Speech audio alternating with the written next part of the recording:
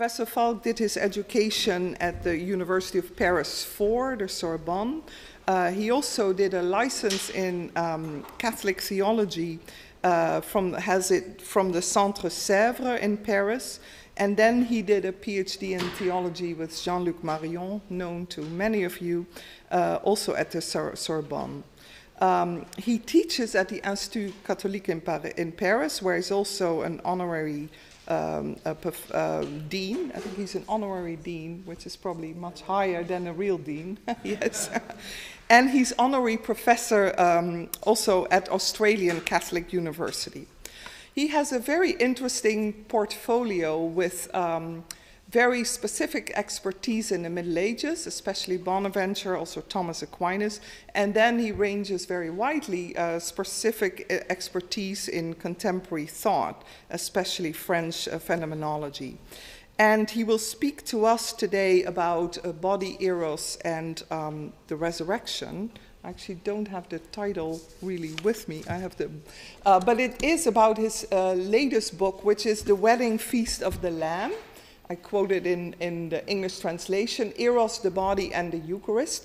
But this is the third of what he calls a philosophical triduum, right?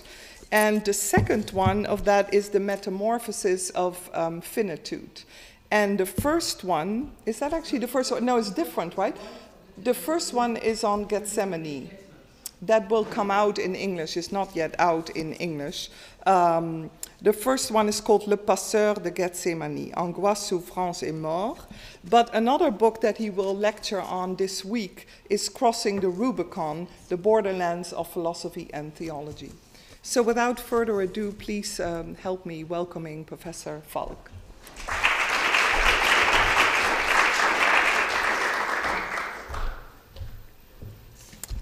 So thanks for this presentation. I'm very happy to be here, and I want to thank Lumen Christi and Thomas Levergo to have invited me. Chicago, of course, is very well known for the French philosophers because of Ricoeur first, because he left France to go to Chicago. And very well known because of Jean-Luc. I know him very well, a good friend of me. And it is the first time I'm coming to Chicago, so I'm very happy to be here, because I've been to many universities in US, and many of my books are now translated in English.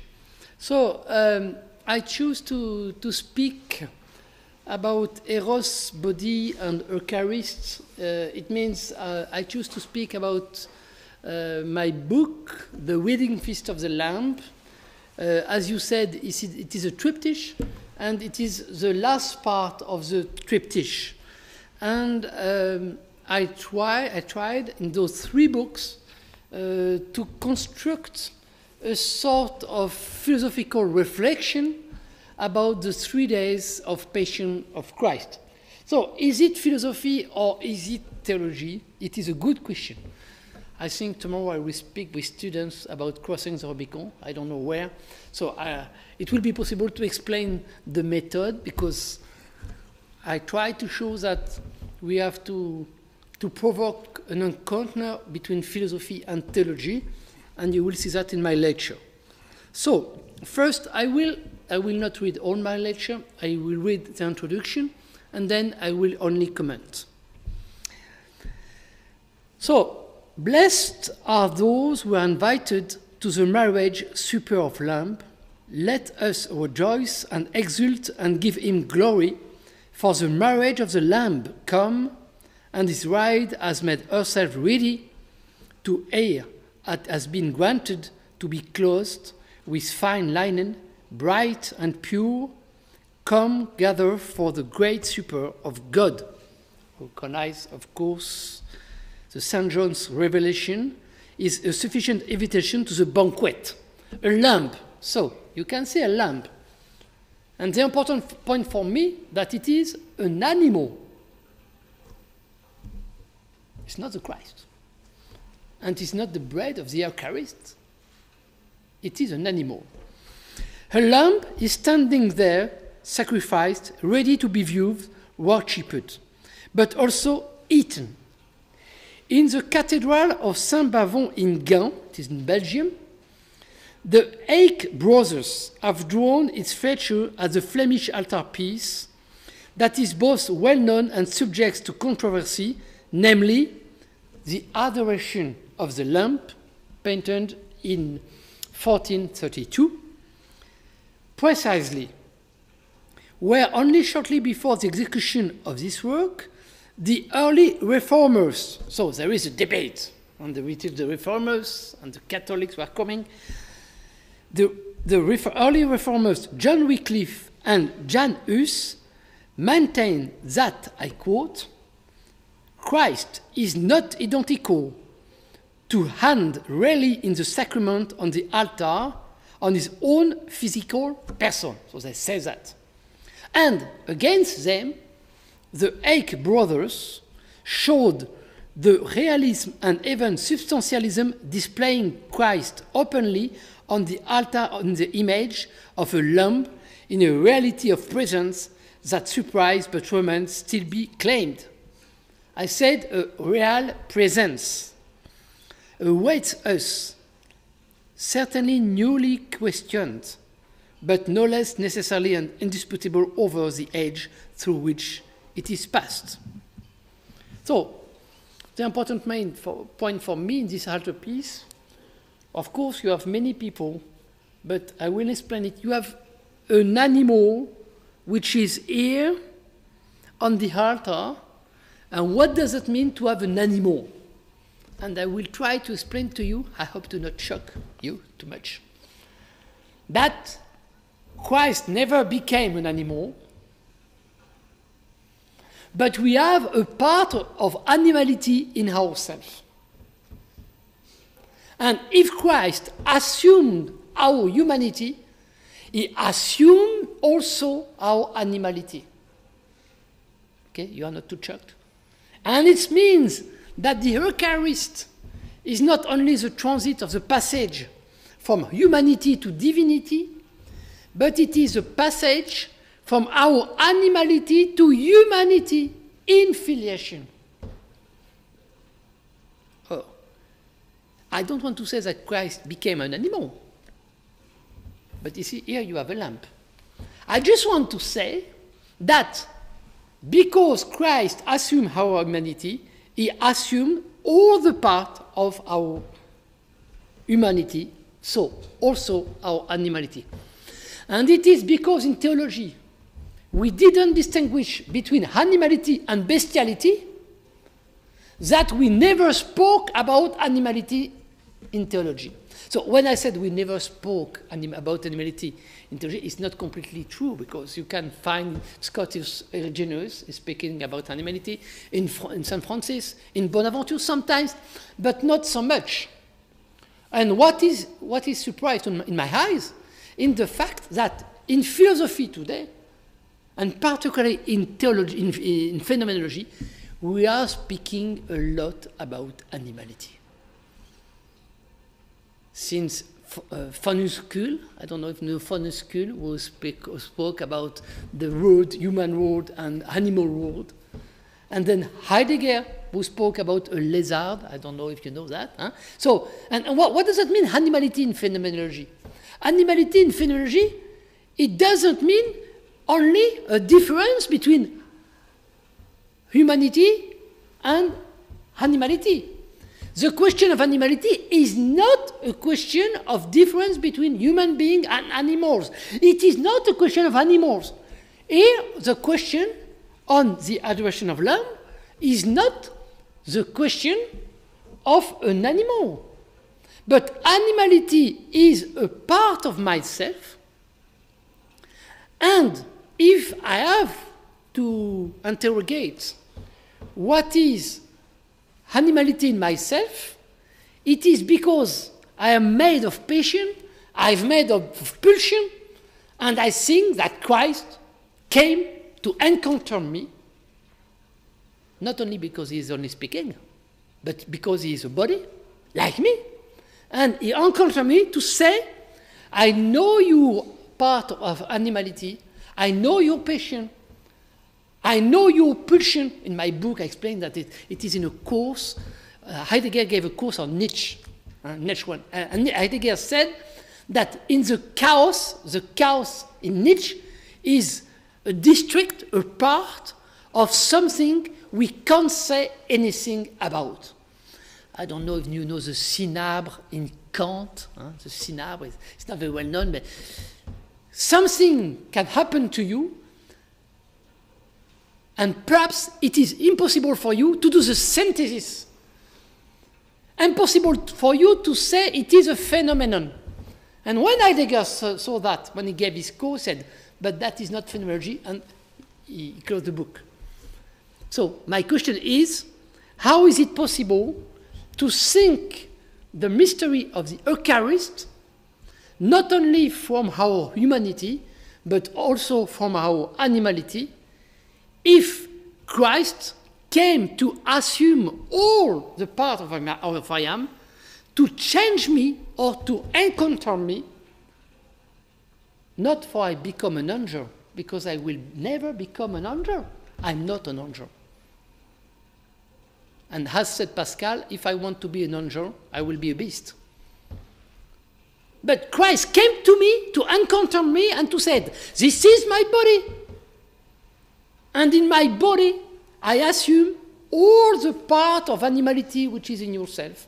And I assume the possibility for you to become bestial, to fall in bestiality.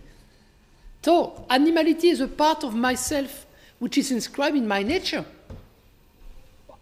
Of course, it's very well known with Darwin and so on, but it's not absolutely not a question of evolutionism. It is just a question of what exists in myself, what I have in myself. Okay? And bestiality is the possibility only for human being to fall under our animality. You have pornographic and so on. So,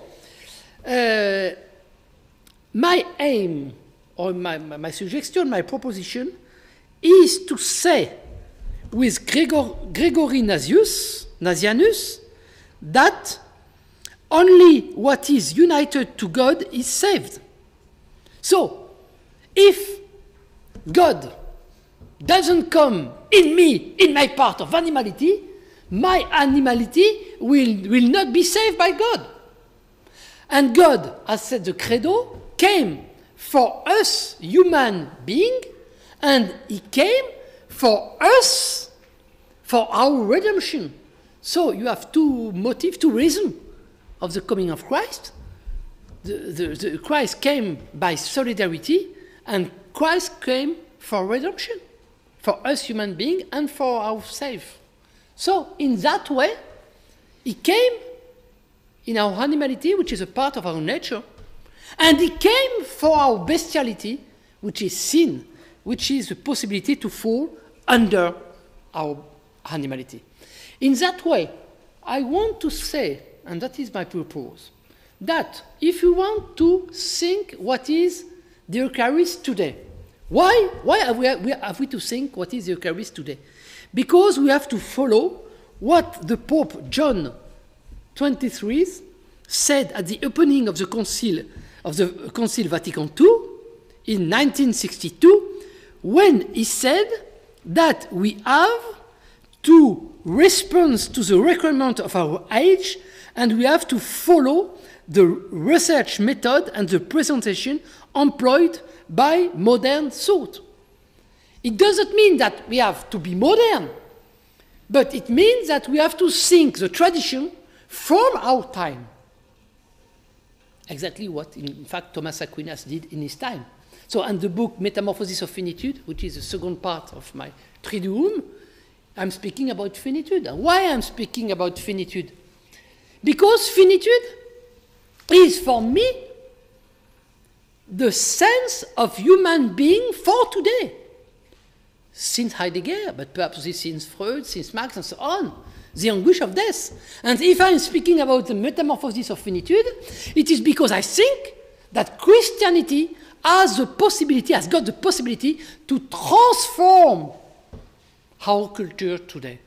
But if Christianity had the possibility to transform our culture today, we have to interrogate what is our culture today. In that way, I will say that in the Eucharist, we have first to interrogate what is the Eucharistic heritage, which is, in my thought, animality. It is a figure of the lamp, the Eucharistic heritage. And then we have to show what is the Eucharistic content. And I will show to you that it is a body. This is my body. So the Eucharistic heritage is animality, the lamp. The Eucharistic content is the body. This is my body. What is this Eucharistic modality? It is body, but a body given. So it means Eros. We have to think what is Eros, because a man and a woman can say to themselves, this is my body.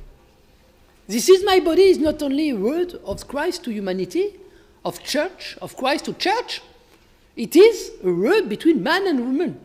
So, is it possible to think what is the Eucharist from the Eros? And so that is the modality of Eucharisty. And then I will try to show that there is an aim, an Eucharistic aim, or a finality of Eucharisty, which is abiding, to stay, like in a couple, in fidelity. Exactly, in John, I remain in me, and I in you.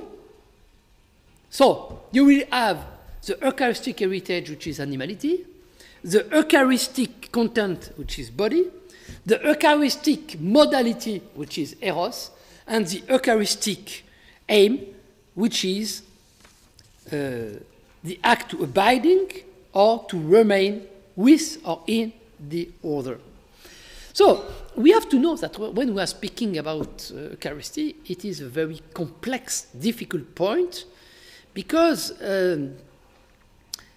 it's absolutely a scandal to speak about the Eucharist. It's absolutely a scandal. However, it's of my flesh and drinks my blood. How that is possible? Huh? Trogon eats my flesh. Trogon mu ten sarka. It means in Greek, you eat the flesh. And drink my blood, pinon mu ton aima. So, what does that mean? It is absolutely a scandal, and it was a scandal, it is very important, it was a scandal for the Father of the Church, too. And it was a scandal for the Jewish, too. When the Jewish or Sadduceans said, but how is it possible that this man is giving his flesh to eat? So the question of cannibalism is not a false question. It is a question. As said Peggy, we are in sort of habitude, so we have too much habitude. But it is absolutely a scandal. John Chrysostom said that the bread is completely the body of Christ, and it is so much the body of Christ that, in fact, we can see the blood on our tongue, because it is in fact it is a piece of meat. And Thomas Aquinas said, why it is not a piece of meat? It is a conservation of the species. He said, only for two reasons. There is other reason, transubstantiation and so on. But he said, two reasons. First, if it was a piece of meat, the pagans said, Christians are completely mad. I remember to use that Francis Bacon said, you know Francis Bacon, the painter? And Gilles Deleuze wrote on Bacon. And Bacon said, the true crucifixion are in the bushways. You say, oh, what does that mean? And he painted crucifixion. And crucifixion are animals. But it is a true question. So first, it is not meat, because the pagans will say that we are completely mad. And it is not meat, because if it was meat, I will not eat it, because I will reject it. That's why it's always bread. But in fact, it's meat, because it is body. So of course you can say, we see that, no, in fact, it is not body. No, it is not body. Because if you know exactly what is a body, in the Ancient Testament, you will say that the body is not really a body, because body is basar, you know, in Hebrews. And basar is not the body, but basar is a person. So when you eat the Eucharist, this is my body, it's not the body, but it is Christ which is coming in me. You can say that. But you hear, but you say, this is my body. So if we don't think the body from what is body today, we don't understand what we are doing. We do not understand what we are doing. You can't ask to the believers, to say to the believers, okay, now you have to study the Jewish tradition to know that body is not a body, so you are not eating a body, but you say that it is a body, and that it is not blood, but you say that blood, but blood is not blood. No. And in the Catholic tradition, you eat the body. And you will see that with Béranger, Lanfranc, there is a very quarrel on that question. The real presence is a true question. So, why I try to show that points that the real presence has to be seen today in a new way, and the transubstantiation too. I want to show that in my book, The Wedding Feast of the Lamb, for many reasons. The first reason, and perhaps it is the first point of my paper, which is philosophy at the limit. The first reason is a philosophical one. What is my position in front of phenomenology? So, I have been the student of Jean-Luc Marion. You know him very well. He's his fifth. I know he's in Chicago and so on. You know him very well. And I know him very well. I know his family. We are very friendly. No problem. But I develop another way. I explain it many times, another way, because I'm not at the same generation. So I can think something else. Exactly as he saw something else as Derrida, it's possible for me to think something else. We have sometimes discussion, not so much, but many students worked on me and Jean-Luc about those questions. And you have to know that in France we are in combat. And it's not because we are in combat that we are not absolutely friendly. It's completely false. I wrote a book, it will be published next year, but it's translated now, which is a loving struggle. Phenomenological and theological dispute. And you have a chapter on Derrida, a chapter on Merleau-Ponty, a chapter on Jean-Luc Marion, a chapter on Jean-Luc Lacoste, a chapter on Jean-Luc Chrétien, and so on. So I discuss. And in each chapter I said, what can I say about the question of God? So, we are in debate. It doesn't mean that it's a combat, that is a war. But I explain that this is a debate like the combat of the angel Jacob with the angel. I need the other to exist. Okay. Of course I need Jean-Luc Marion to think. Of course. Because I learn a lot by him, thanks to him. But now I have my own way, of course. And in my own way, I said first that I don't believe in the overcoming of metaphysics.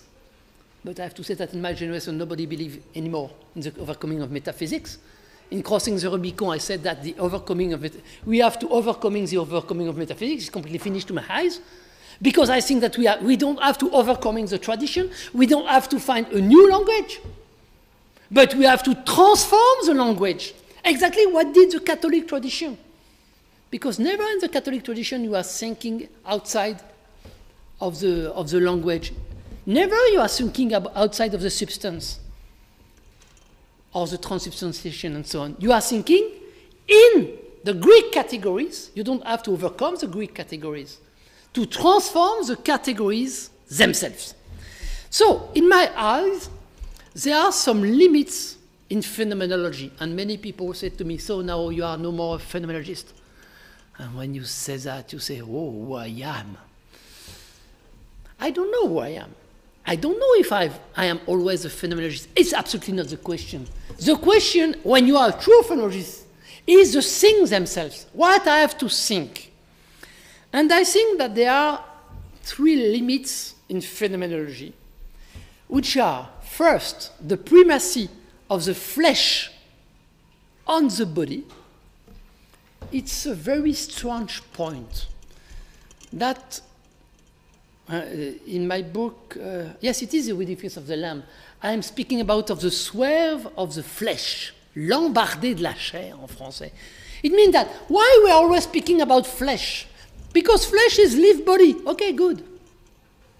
But if you read exactly the fifth Cartesian meditation of Husserl, and if you read the French translation of the fifth meditation of Husserl, you will see that Leib, I am speaking for the philosophers, excuse me, you are seeing that Leib is translated by Derrida in 1931 by organic body.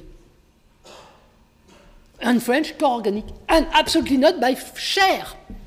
It means that the translation of Leib, Husserl, by chair, flesh, is a decision of Paul Ricoeur. He took it here, but it is a good one.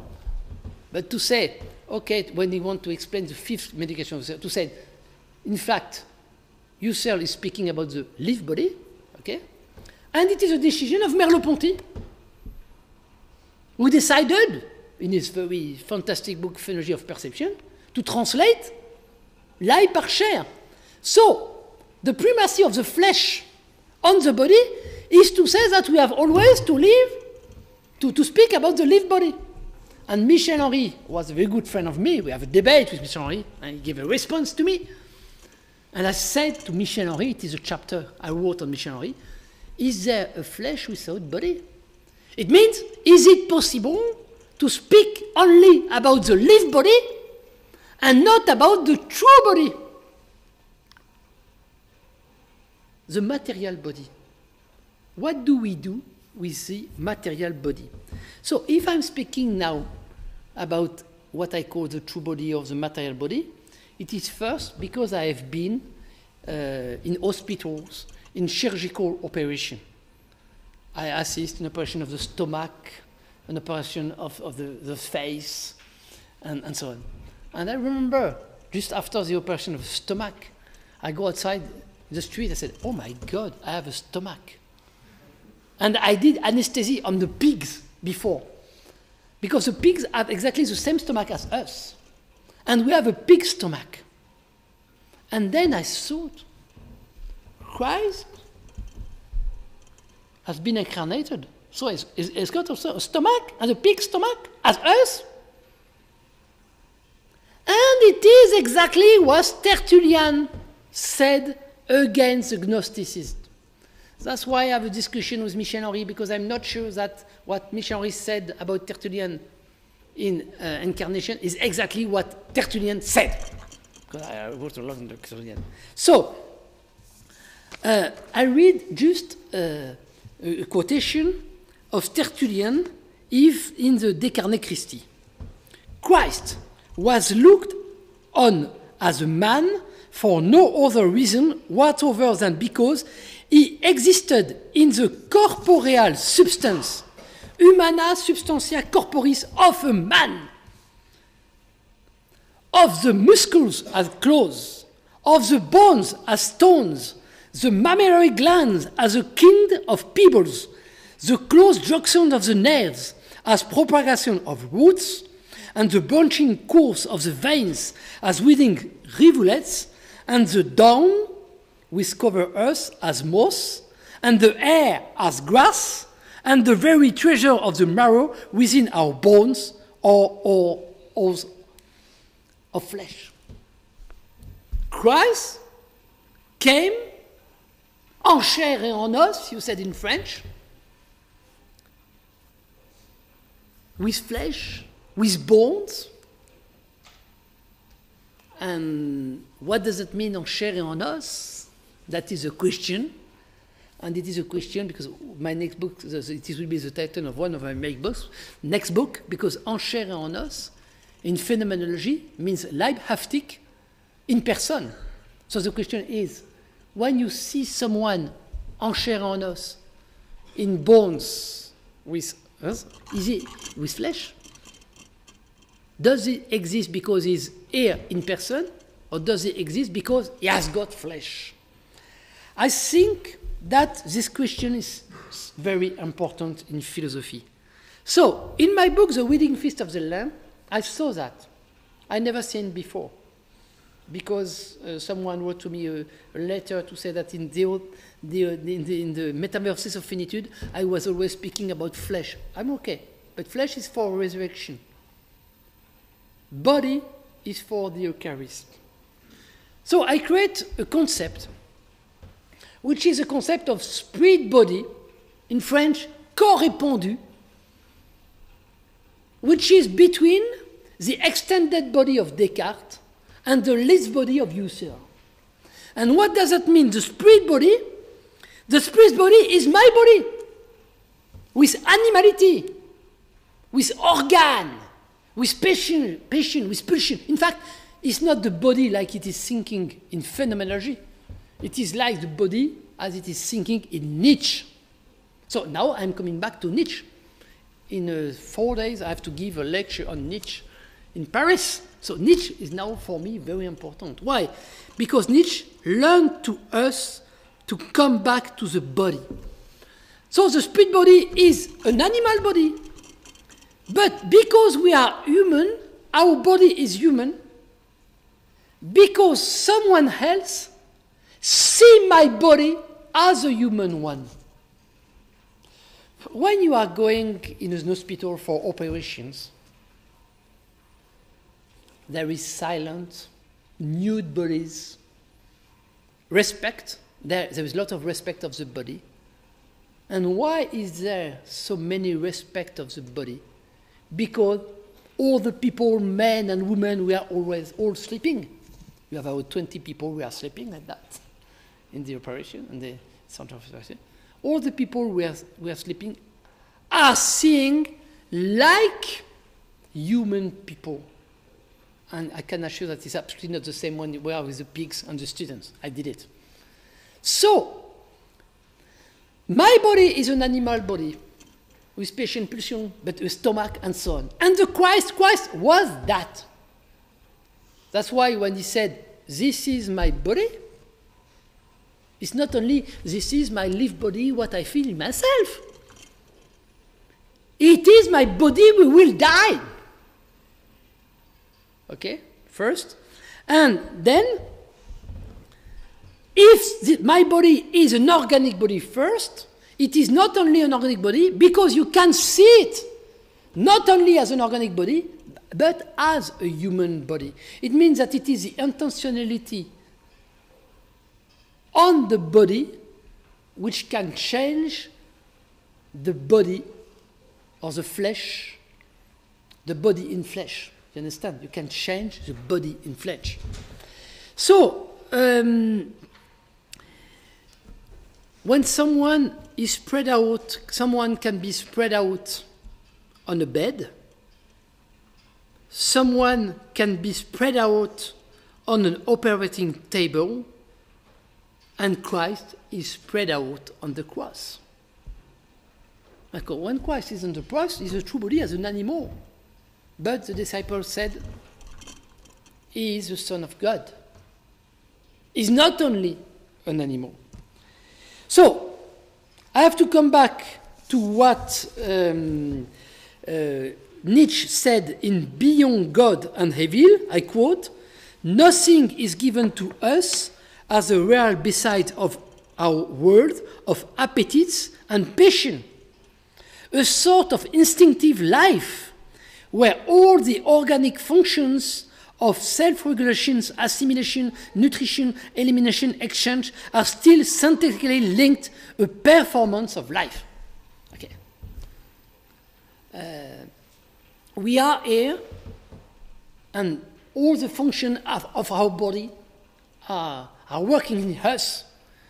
We are not thinking about our body, but it is because we have this body that it is possible for us to think. So, after first the limits of philosophy, we saw 2 limits for after, I will want to speak about the Eucharist heritage, which is animality. to precise some points.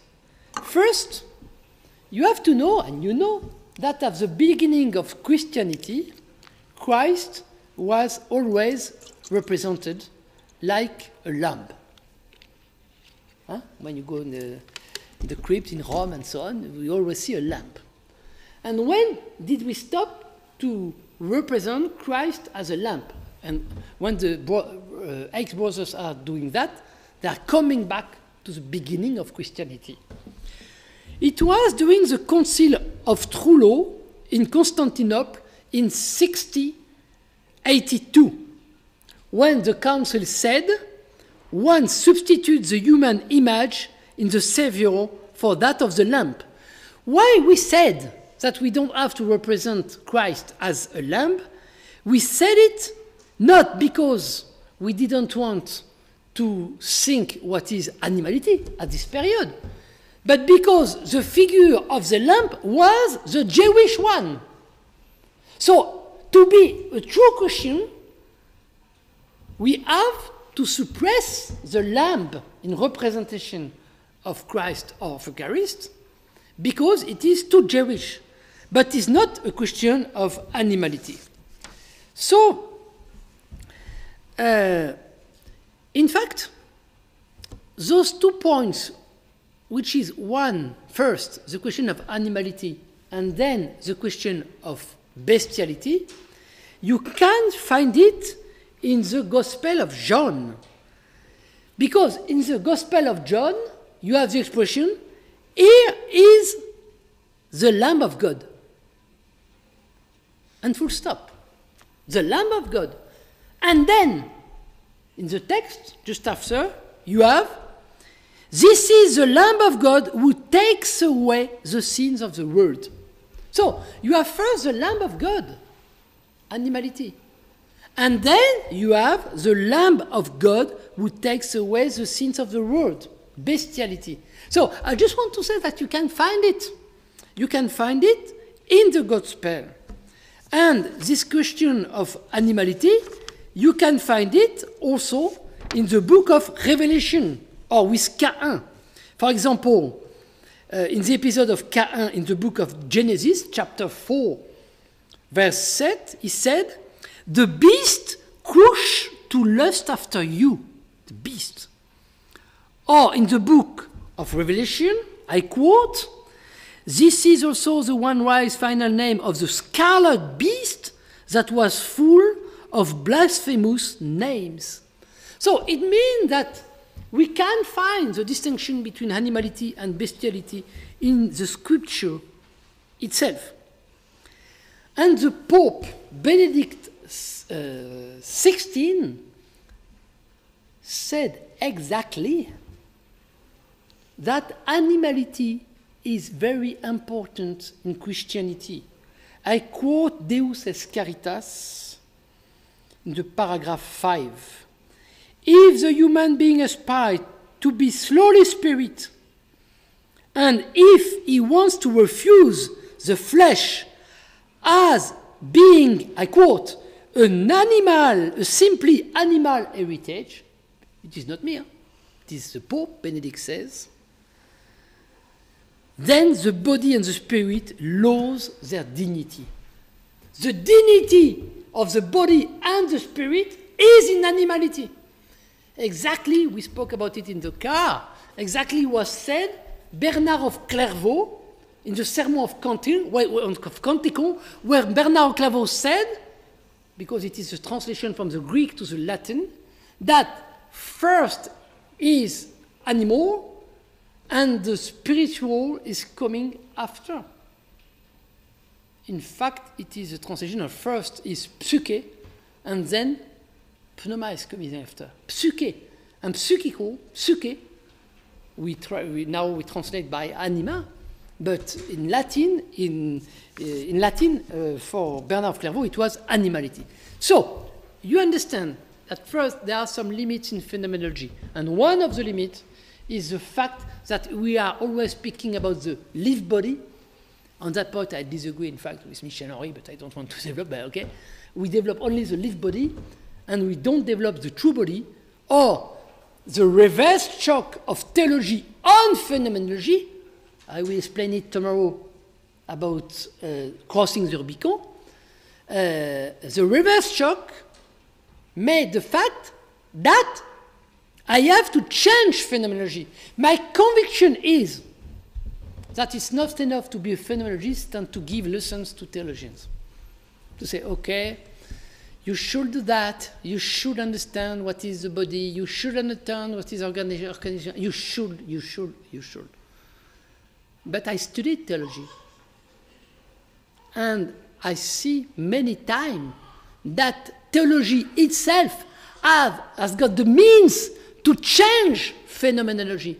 It is because of theology, it is because of Tertullian that we can't stay in phenomenology only in the flesh, and that we have to come back to the body, corpor, or, as preferred, to the spirit body. And then the second point, so it is the Eucharistic heritage, which is animality, passion and pulsion, and it means that when you receive the Eucharist, and it is for me an experience first, because for me philosophy is absolutely not a concept. Philosophy is experience. And that is, I explain it, the difference between the different generation of phenomenologists. Because you have the Husserlian phenomenologists, which are Levinas, Ricoeur, Henry. You have the Heideggerian phenomenologists, which are Jean-Luc Marion, absolutely Hegelian. You have Jean-Yves Lacoste, you have Jean-Louis Chrétien, because they have the same teachers. Jean Beaufret, but in my generation, me, but Claude Romano too, Renaud Barbaras, but me I'm the Christian one, we are Merleau-Pontian. And what does it mean to be Merleau-Pontian? It means that experience is first. So if there is an apologetic, it's not first an apologetic of reason. It is a coming back to experience. My last book, I spoke about it yesterday in Notre Dame. It is a book of experience about monastic theology. So now, if you understand the limits of phenomenology, body and flesh, if you understood how we have to speak about animality, how Christ assumed and transformed animality in humanity, and how he came to save our bestiality too, it is a Eucharist heritage, we have to think now what is the Eucharist content, which is the body. Third point, this is my body. I want to say first, as said Jean-Luc Nancy, I don't know if you know him, French philosopher, and Jean-Luc Nancy, who is absolutely not a Christian. It's very interesting that many philosophers, French philosophers, we are not Christian, are interested in theology, even if because of laicity you don't have to speak about theology. It is because it's forbidden that we do it. Huh? If you say to someone you don't have to teach theology, you can't in France, except in Institut Catholique of Paris, but you can't. You do it because we said to you, you can't. Huh? If it is forbidden, you do it, sure. So, and what said Jean-Luc Nancy? Jean-Luc Nancy said, this is my body. It is not first a formula which is a conviction for believers. This is my body. It is a formula of the culture. What is a body today? In Western, what does it mean, body? So, to know what is a body, I said it, we have to come back first to the organicity of the body, to the true body. It means that there are two ways in my book. The way which come from the flesh, from the body to the flesh. It is a way from the pastor of Gethsemane, the guide of Gethsemane, about suffering and death, to metamorphosis of finitude, about birth and resurrection.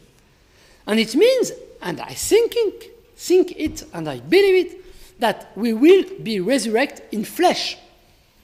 I think it will be very difficult to say, to think today, that you will go out of your tomb with your legs, like on the cathedral.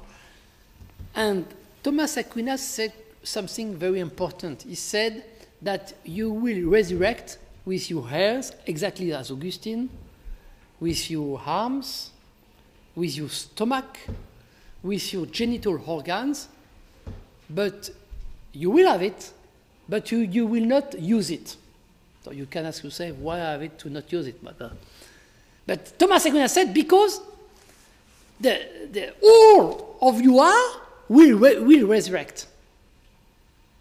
And for me, it is a very important question. So what does it mean, the resurrection of the body? So I think first that the resurrection of the body is the resurrection of the flesh. It means the resurrection of my manner to live my body, of course. It is not perhaps only bones and air.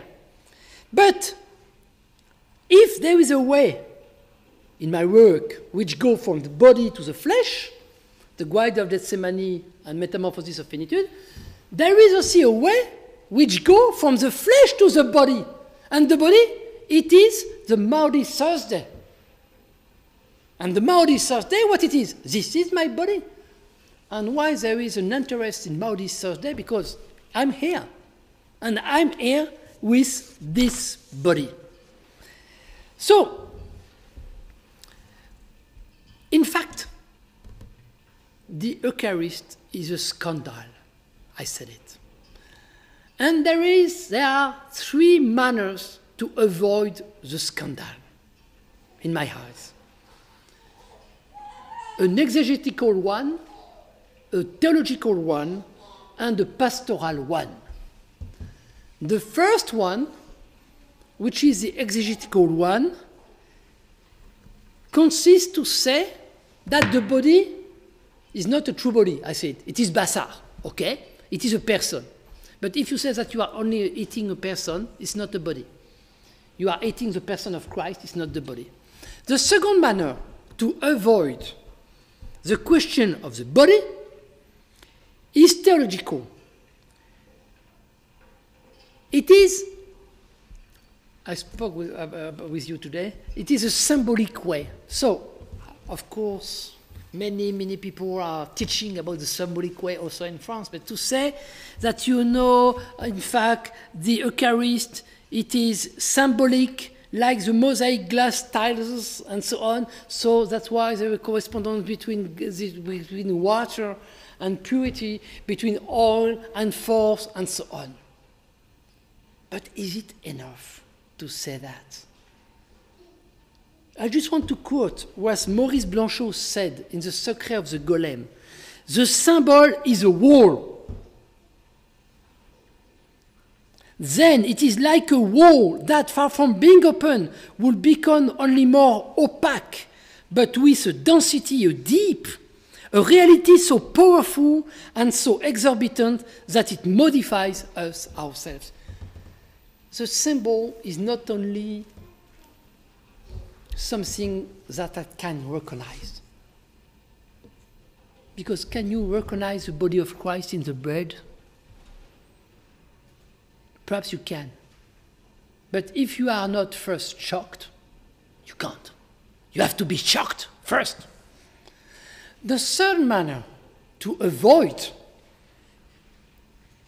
the scandal of the Eucharist is a pastoral one. I know that with my parents and so on. It was good. Just after the Council Vatican II is to say, but the Eucharist, it is only a meal. We have to share the meal. So the Eucharist, it is the person we are present around the table. Yes, but what about the menu? What I'm eating? And that is a question. That's why I have to coming back to the debate between Jesus and the Jewish to say, the Jews then disputed among themselves, saying, how can this man give us his flesh to eat? His flesh to eat? What does it mean? What are you doing each Sunday? Or if you are doing it, you are not obliged. Or what are you doing each day? The body of Christ, thanks, the body of Christ, okay, amen, amen, amen. Each day. What are you doing? What are we doing? So, it's a true problem. Why? Because we have to think to our tradition. We have to know what is body today to understand what does it mean. This is my body. And not only to say you have to be very intelligent and to know the scripture, what is the body, and if you know what is scripture is the body, you will understand what is the body. No. The tradition said this is my body, you have to eat the body. But what does it mean? So, Augustine said, you have to know the scandal, he said in the Enarraciones in Psalmos, the commentary, that seeming insanity, furor, and constant madness, insania, of giving people his flesh to eat and his blood to drink. Is it not the same insanity and sober inebriety when the Lord said, except a man eat my flesh and drink my blood, which shall have no life in him? There is what I call in my book a quarrel of the flesh. That's why we have to come back to what Francis Bacon said. The true crucifixion are in butcheries. In fact, he's painting a painter of the Pope. You see that? And he's coming from Rembrandt, because Rembrandt paint, how is that in English? Un bœuf écorché. What is the bœuf? A cow. A cow. A cow écorché. And Rembrandt said that this cow, which is a butchery, he said, in fact, it is a Christ. But he did in a book, not. But it was a sense of what he did. And Soutine did the same. So, what are we eating? And in fact, in the tradition, this question arose. When? In the 11th century, with the Emperor Charles the Bad. We are in the Carolingian Reform. And what he said? He asked, what the mouth of the faithful receives in church? Is it in mystery or in truth? Two solutions.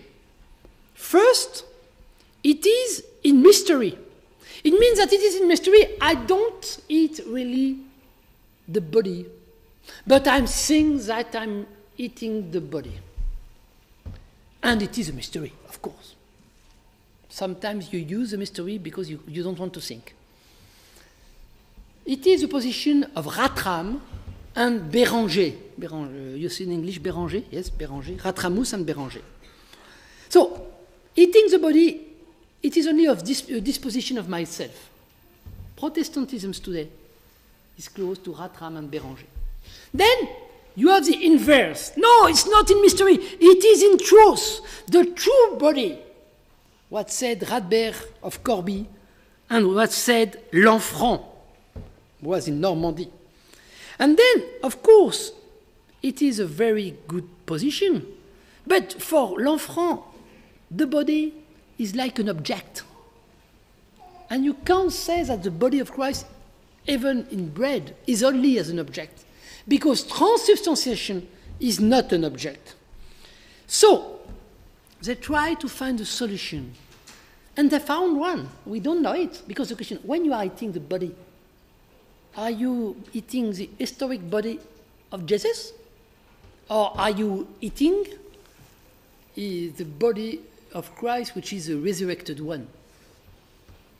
If you don't crush the, comment dit l'hostie, the bread, sometimes my father explained that. Sometimes perhaps you do it. Said, when you say to the children before, you don't have to crush the bread, say, oh my God, I will crush his leg. You see what's happened in the imagination. Of course, the theology never said that you are eating the historic body. You are eating the resurrected body of Christ. And what is the resurrected body of Christ? It's not only a body with organs, but the resurrected body of Christ is the resurrected. We have on itself all the pathic marks of what is or what it was. Exactly how Amalher of Metz explained it, and Henri de Lubac too. So we have to distinguish between the true body, corpus verus, and the truly body, corpus vere. So it's a bit complicated, and Thomas Aquinas we come back to this question. We don't eat the true body, the true body, with hands and hair, no. But we are eating a truly body, corpus verus, it is the body of Christ. That is the important point. And then to find the solution, Thomas Aquinas asked himself a question. What's happened if a mouse find a piece of bread and eat it? A piece of Eucharist, how you say, hostie? Hostie, you said? Huh? So what's happened if a mouse is eating a hostie? Is it or not the body of Christ? That is a good question. And Thomas Aquinas said, it depends. And Thomas Aquinas said, it depends. It's good. It's distinction. It is the body of Christ ex parte maducatis. It means it is the body of Christ in the hostie. If I'm thinking the hostie. But it is not the body of Christ ex parte maducantis. It means it's not the body of Christ if I consider the one who is eating the bread or the hostie. And Thomas Aquinas said, and it's very interesting, that to have and exactly in fact what Jean-Luc said in God Without Being, because when he's speaking about distance, even if there is distance, you have to be here. So Thomas Aquinas never said, and Jean-Luc too, that we have to be here for the real presence because he is here. But the act of eating the Eucharist is the encounter between the body in the hostie and my consciousness, who said that it is a true body. So, if you understand that this is a body, is a true body, and if you understand that you have to come back to the scandal of the Eucharist, and if you understand that we are eating the body of Christ, which is not his organs, but his manner to live in that point, what can we say about the transubstantiation? Have we to say, okay, I don't need those concepts because they are too old, so I have to develop something else which is trans-signification, trans-finalization, and so on. It's not my way. Because my way is to keep the concept of tradition. We have to keep them. We have to sing them. But to sing them from our period today, contemporary world. So, third point, the force of the body. The first one was philosophy of the limits. The second one I call the Pascha of animality. The third one, this is my body. The fourth one, the force of the body. Why do we have today to think what is force, what is strength? Because it is, in my eyes, the second limit of phenomenology. We are always speaking not only about flesh and not body, but we are always speaking about passivity and now never about activity, since Husserl. So it's good, passivity, and the face of the other living us, and to welcome the other. And sometimes, I don't know if it is like that in US, but phenomenology in France, it is absolutely fantastic. Donation, revelation, word, liturgy. So the word is so nice in phenomenology, so ironic. And Dominique Janicot, he raised this question in his book when he spoke about Jean-Luc. He said, but what about the tragic? It is a question. My question. And we can speak always about passivity. We can speak always about the welcome of the others. Oh, of course, it's very nice. But I've been 1 week in an hospital in palliative care because I make very many experience. And just before coming, I was in a psychiatric service. But in palliative care, what I saw, I wrote a text on palliative care and phenomenology. What I saw in palliative care, I saw bodies. I saw animal bodies. And I remember that the doctor said to me, we tried to welcome him and to welcome the family. I said to him, how can you welcome? We are shocked when your body, and that's it. That is the body. So, in that case, what do you see in palliative care? you see that the body doesn't want to die. I remember a woman was completely sick, and so the doctor phoned to the family, and they said to them, it was on Monday, he said, come tomorrow, it was on Saturday, come tomorrow on Monday, she will die tomorrow, so if you can come, the husband and the two girls, so it's good, and the two sisters came. Then they came, and I was with the woman. And on Monday morning, she was here and she said, hello, how are you? And then she went outside and she smoked with her husband and his two daughters. Then we have a meeting with the husband and the two daughters. And the two daughters said, you said to me that she will die today? I stopped my job to come, and she didn't die. It is not because they wanted that he died, but they think, why she didn't die? And the doctor said to me, it is the body. You can say that it is a... In fact, there is a force in the body.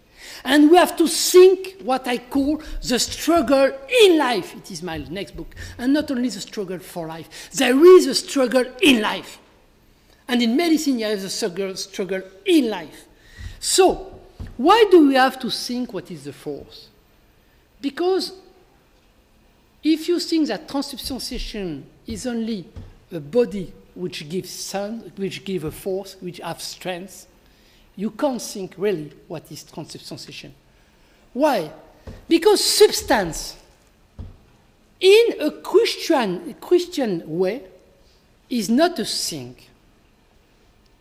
And there is a difference between Aristotle and Thomas Aquinas, and Estienne Gilson show it. Because in Thomas Aquinas, the substance is substance, the thing itself and the essence, okay. But in Thomas Aquinas, substance is the act of being. That's why there's analogy and so on. So substance is an act. It means that in transubstantiation, there is an act of transformation. And what said Leibniz in his discourse of metaphysics? Leibniz said in his discourse of metaphysics that substance is a force, is a strength. Exactly what Spinoza discovered. He discovered in the conatus that we are constituted by the effort to persevere in one's being. It is a force which produces the body and not the body which produces the force. It is the love which makes body, but not the body which makes love. Why? Because we are first force, and we try to find body. If someone wants to marry, my first daughter married 2 months ago, but you can marry, but perhaps you are not open to the boy which is here, which will be your marriage. You are not open because you are a force, and you try to find someone. You don't love someone because he's here. You love someone because you are a force to love.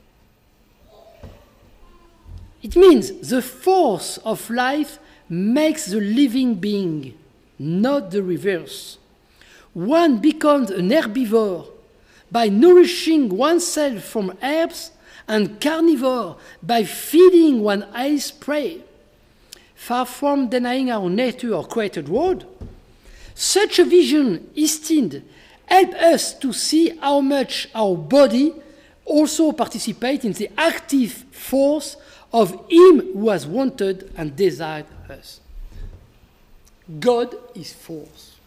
That's why the dialogue in philosophy today between philosophy and theology can't be only a dialogue between phenomenology and theology, but it has to be a dialogue between Nietzsche and theology, but not the Nietzsche of death of Christ. It's finished. Oh, it's not finished, but we spoke a lot about it. But the Nietzsche about the body, because Nietzsche, I explained it in the Metamorphosis of Finitude, has a true debate with simple, because in simple, first is the body, as in Nietzsche.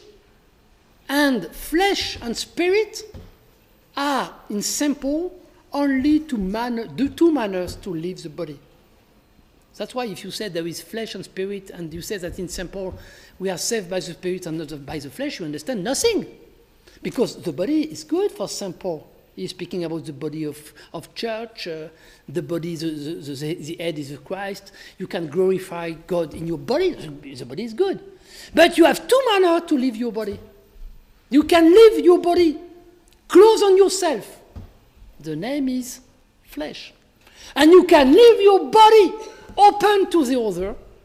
The name is spirit. So the spirit is a manner to live the body.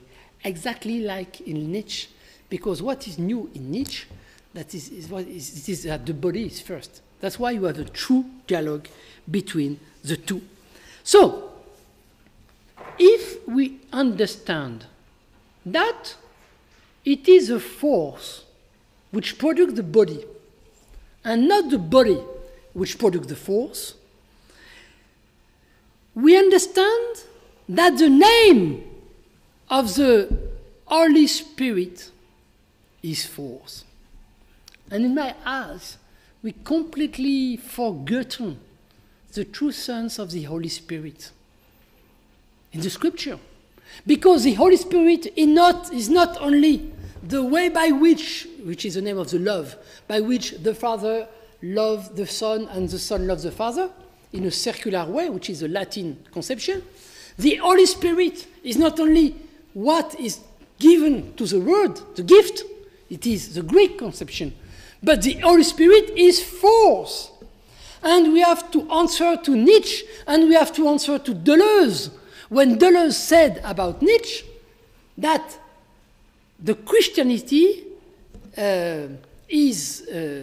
contain the separation between the force and what the force can do. He said it is a paralogisme of the force, le paralogisme de la force. But in fact, if my force is in my weakness, it doesn't mean that I have no force in me. It means that the force in me is the force of God. We don't have only to think what is a superhuman, as Nietzsche. We have to think what is a sure God. What is a sure God? I don't know the name, I've never read it. But the sure God is God who's got a force, and God is searching a body. So, what's happened in the Eucharist? Exactly what's happened between a man and a woman. A force tried to find a body. It is the case in sexuality. What is sexuality between a man and a woman? I'm married, I have 4 children. What is sexuality between a man and a woman? Sexuality between a man and a woman, it is force. It is completely false to say that sexuality is a fusion of man and woman. No. There is no pleasure if there is no resistance of the other body. You need resistance. You need force. The condition of the pleasure is force. And what's happened in sexuality? I know it's complicated to speak about that in US, but I speak about it. In sexuality, the union, I quote my text, the union of the man and the woman masculinizes him via the force which is suitable to him, while the union of the woman to the man feminizes her via the resistance that she can put against him. The union of the flesh is not accomplished without the difference of bodies. Rather, this difference supports it. It means that, of course, in Genesis we have to be one flesh. But when you are speaking about one flesh, we stay always 2 bodies. The difference is at the origin. Exactly what, in fact, said Joseph Ratzinger too. I quote Joseph Ratzinger, "The masculine and the feminine are revered as being ontologically part of creation and hence destined to exist beyond the present, obviously in a transformed fashion." So now I arrive, 5 points, and then I finish. arrive at the question of Eros. Huh? So, you have the question of the limit of phenomenology, body, true body, Körper, Leib, live body, Tertullian. Then, second point, the Pascha of animality, the animality which is the Eucharistic heritage, and so on. Then you have the body, which is the Eucharistic content. This is my body, and what is the body? And the querel about the question of body, what I am eating. Then you have the force of the body, when you understand that it's not the body we give force, but the force we give body. And the fact that transubstantiation is the act when God tried to find a body. Exactly what happened in the Eucharist when the priester said, or I can say, when the priester said that he invoke the Holy Spirit to come on the bread and invoke the Holy Spirit to come on the vine, to transform the bread in the body of Christ and to transform the wine in the blood of Christ, what is he doing? He asked to God, God find a body for his love. Exactly in Eros, when a man and a woman can find a body from Eros. So, what can we say about Eros? Something is surprising in Eros. It is the fact that in Christianity, we have to put the 6 days of creation at the place of the first day. Christ says something. I was in the Mass, and as I said, oh my God, Christ made a mistake in his interpretation of Genesis. It's not a mistake. It is a new interpretation, which is the Christian interpretation. You have the debate with the Pharisees about, is it lawful for a man to divorce his wife for any cause? In Matthew chapter 19. And Christ responds, I quote, have you not read that the one who made them at the beginning, eparches, made them male and female? Or, another verse, from the beginning of the creation, in fact, it's not beginning, it's arche, apo de arche Christeos, God made male and female. What's happened? Male and female, the differentiation between male and female, it is the first day of creation. And it's not the creation of earth and so on. So, if we understand that the difference of male or female is the beginning of creation, we have to understand what is exactly the act to love. The act to love is first to recognize a difference between me and the other, but the act to love, exactly as said Hegel, is differentiation. Loving is differentiate. It means that when I love someone, I become myself. When I love my wife, I become a man, more man. Even in sexuality, I will explain that. And my wife become a woman, more a woman. It means that, and it is a very important point, that the desire introduces something absolutely new between man and woman, and that's why we are not only animals. I will explain it. And the desire introduces something absolutely new between human being and God in the Eucharist. Why? Because Hegel explained, and Kojève, you know, perhaps Kojève, introduction to the reading of Hegel.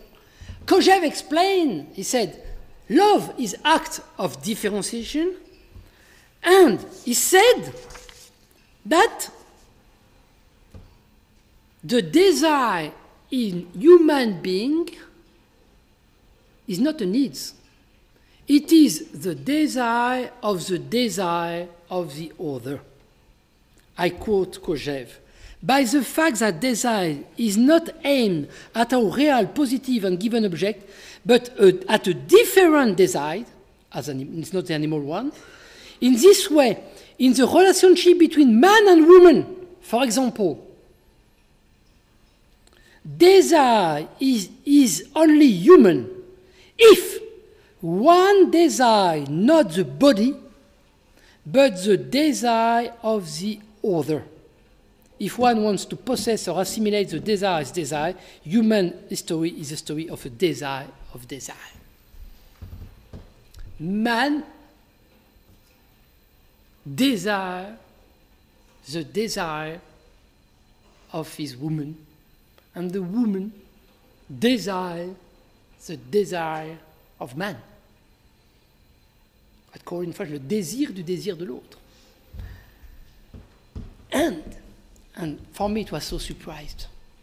In fact, when you are speaking about the Maudie Thursday, what we are doing now, you can read that passion is not only passive. Passion, it is not only Christ on the Golgotha, Christ in the Gethsemane. We can think an active sense of passion like desire. I think it's the same in English as in French. Passion is the act of the patient, but it is the passion. I want you. This is my passion. And what says the Christ? The Christ say in French, I desire of a great desire to eat this Pasqua with you. You know that? In English, in French, it is I desire of a great desire. Christ desire the desire of the disciple. Exactly like in love between human and man. And why? Because, as I said, that between woman and man, the man become always more a man in sexuality, and the woman become always more a woman in sexuality. It is what Hegel said, the desire is anthropogenic. Anthropogenic, it means that it becomes anthropos, human. Exactly in the same, that is my way. When you receive the Eucharist, this is my body, God is becoming always more God, and human being is becoming always more human being. Because we are created, not engendered, but created. And if we have to say that we are created, we have to say that there is a difference, a complete difference between us and God. And I have a discussion with missionary and many people on that point. There is a complete difference. So what God wants for me? That I am a human being. And to say, I love you as a human being. So when you are coming to the Eucharist and you receive the body, this is my body. God said to you, I know your passion, I know your passion, I know your animality. I know all the things you can't say to myself. I know all the things you can't say to yourself. I know all the things you are experiencing yourself, but I want to be there with you. To welcome someone else there, it's a lot. So, in that way, we can say that the human desire is anthropogenic, and I create the word, the God desire is theogenic. Okay. Then it means that for me, the phenomenon is a limited phenomenon. So I have a debate with Jean-Luc because he spoke about saturated phenomenon. I don't want to speak too much about this debate, which is good to have debate. No? Why not?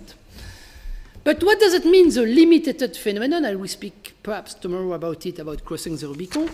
The limited phenomenon, it means that we are created in the limit. And God loves our limit. He loves our limit. And we always make confusion between limit and limitation. It's not the same. You are not limited. You are created in the limit. I wrote a big paper about phonological finitude and theological limit in Thomas Aquinas. Thomas Aquinas is a thinker of limit, because we are here first.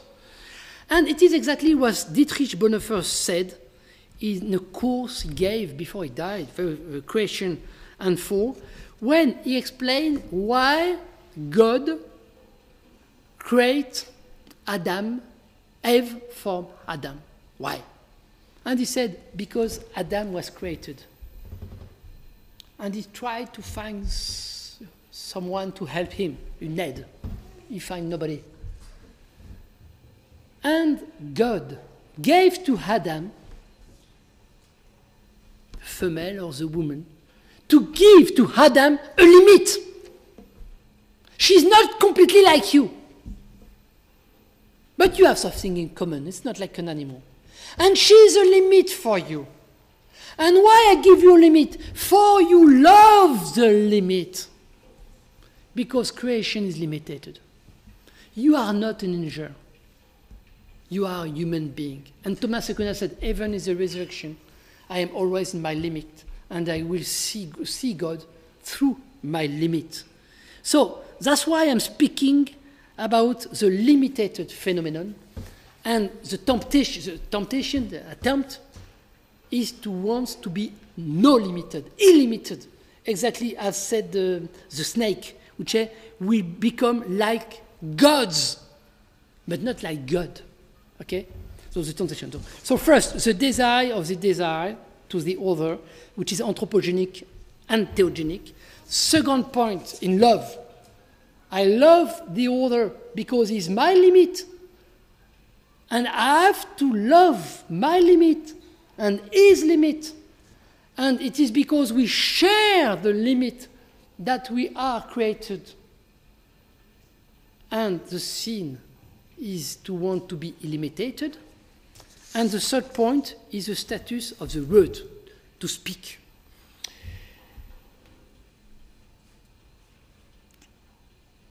In my eyes, there is a faithfulness of the flesh.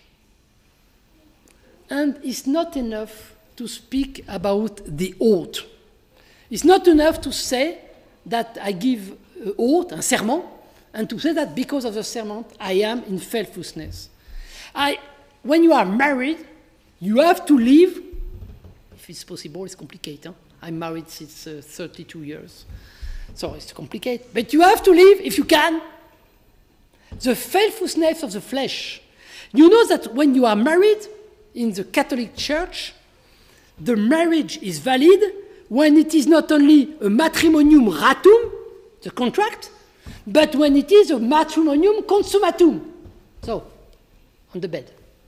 Here you are married. It's very well known. But it's not only the day when I'm married, because it is difficult when you live in couple with your wife or with your husband, as it is difficult where you are alone. I spent 10 years of my life in a community, and I live with priests, célibataires, and I live with... it's always complicated. Because when you are alone, you ask to yourself, why there is nobody around me? I'm always alone. And when you are not alone, say, why you are always here around me? And the body of the other is not always flesh. What I feel and what you feel in your body. No! Often it is a body, an object. Always lie here in my bed. Oh, you are always here. So, how can we live in that case? Eh bien, in that case, what I call the faithfulness of the flesh is to say that, as in the Eucharist, we don't have always to speak first. And I don't understand why in theology we are not always speaking about flesh first. The Word became flesh. The mystery of Christianity is flesh. It's not only the Word. Huh? The Word became flesh, for the flesh became Word. So, the other one, my wife, can be for my wife or husband, son, your friend, is often a body. sometimes the flesh. And sexuality is the act by which the other tried to be for me a flesh, and I try to be for her a flesh. And it is because there is an essay to become flesh for the other that we speak. Just I want to say that it's not enough to say, as we say often in the church, so for the fiancé, so okay, first you speak, you go to the restaurant, you speak, and after when you spoke, you consume your marriage. But it's not always like that. Sometimes it's not first you speak. Exactly that. Sexuality is not only the fusion, it is force. Okay? Then, in fact, what is the mystery of the body, as Saint Merleau-Ponty? It is the enigma of the fourth term. Because Merleau-Ponty explained that when I touch one another, first point, I feel, I think you know that. Second point, I feel that I'm feeling. Third point, I feel that you are feeling. Say, it's okay. But I never feel what you are feeling. I can feel that I'm feeling. I can feel that you are feeling, but I can't feel what you are feeling. So it is a sort of the fall, a failure. But I spoke about the happy fall of the flesh. What is the happy fall of the flesh? It means that it is because I can't feel what you are feeling that I need words. The speech, the act of speaking, is coming in the failure of the flesh. It's exactly the same in the Eucharist. When you receive the Eucharist in church, and then go outside to speak. You go outside to speak because you receive the flesh. So it's not enough to say only that by the act of speaking, the bread become body and the blood become, the wine become blood. It is a performative, and it is very good, Austin and so on. But we have to say also that after I receive the body, I have to say by words what is impossible to say by the body. I conclude. What is now the finality, the aim of Eucharisty? If the Eucharistic heritage is animality, the Eucharistic content is body and force, the Eucharistic modality is Eros, and the Eros has to be transformed in agape, very important point. I don't believe in the... I disagree with the university of Eros and agape, but I disagree also in the equivocity of Eros and agape.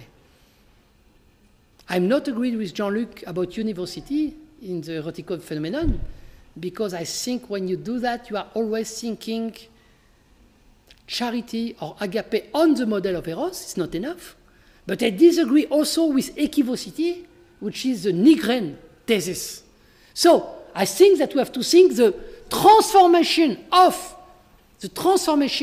of the Eros in the agape. Because the sense of Eros between man and woman can find its sense in agape between man and God.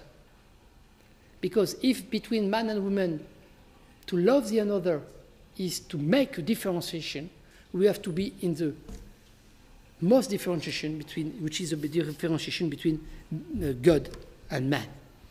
So, I just want to conclude that the aim of the Eucharist, and it is a point in philosophy too, is to abiding. In John chapter 6, those who eat my flesh and drink my blood abide, menein, in me, and I in them. To abide, to menein, is difficult for a couple. It's difficult for a priester. to menain. And what does it mean to menain? We don't have to, in my eyes, to criticize the real presence as if it was a mode of permanence. I think it's completely false to say that. We have to think the gift of the presence, exactly what Jean-Luc showed. It is fantastic. In his chapter, in God Without Being, where he explained the question of the distance, the charity of the gift. So, of course, the presence of Christ in the Eucharist is not as a thing, it is as a gift. But it's not enough to say that it is a gift, because I have to maintain the gift. And how to maintain the gift? To maintain the gift, I have to be enthusiastic. The enthusiasm. What is the Eucharistic enthusiasm? Enthusiasm. If you can go to the Mass, enthusiastic. Entheos. Enthusiasm. Entheos. In God. If you are enthusiastic, you are in God. And what is the sense of Eucharisty? And de Lubac show us. The sense of Eucharisty is not only the body of Christ I take in me, in my heart, and I have the Christ and the Lord in me, and I'm coming back with my home. No, who I am, to have the Lord in me, to have the body of Christ in me, I can't contain the body of Christ. As said de Lubac, as said de Renéus. So we have to think that to eat the body of Christ is a mode of incorporation. I explained that it is intentionality in phenomenology. As Sartre said about Husserl, I am projected outside of me, even if Sartre didn't understood exactly what said Husserl, because he said outside of me, and in Husserl, I'm never outside of me. So, I have to be enthusiastic. I have to recognize, as says the hymn of Ephesians, that I don't have God has not to feel what I feel. It is too egocentric. But I have to feel what God feels. I have to be incorporate in his feeling. And I will see tomorrow. I have to be incorporate in the text. I have a debate with Ricoeur on that point. The text is not made for me. The text is not made for my transformation. It's not enough. I am made for the text. Exactly as I am made for the incarnation. So, I just finished to say that, as said Romano Guardini, in the Lord, something absolutely new happened in Christianity at the moment of ascension. And what is ascension? It's not only the moment where the body of Christ is going to the sky. Ascension, said Romano Guardini, is the act by which God or Christianity has dared the place of the human body into God. The human body is in God. That's why I finish now by the ritual of the marriage, because during the ritual of the marriage, the Church said that if you have to communicate to the body of Christ, it is because you have to communicate to the body of your wife or to the body of your husband. It means that the sense of the communion between man and woman is in the communion between God and human being. I quote the ritual of the marriage, number 4. Brothers, ask of God to bless the new spouse who have just received together the body and the blood of the Lord, Eucharist, and for that, in giving themselves one another, they become themselves a single flesh and a single spirit. Give them, it's magnifique, give them the body of your Son, by whom will be realized their unity. Thanks.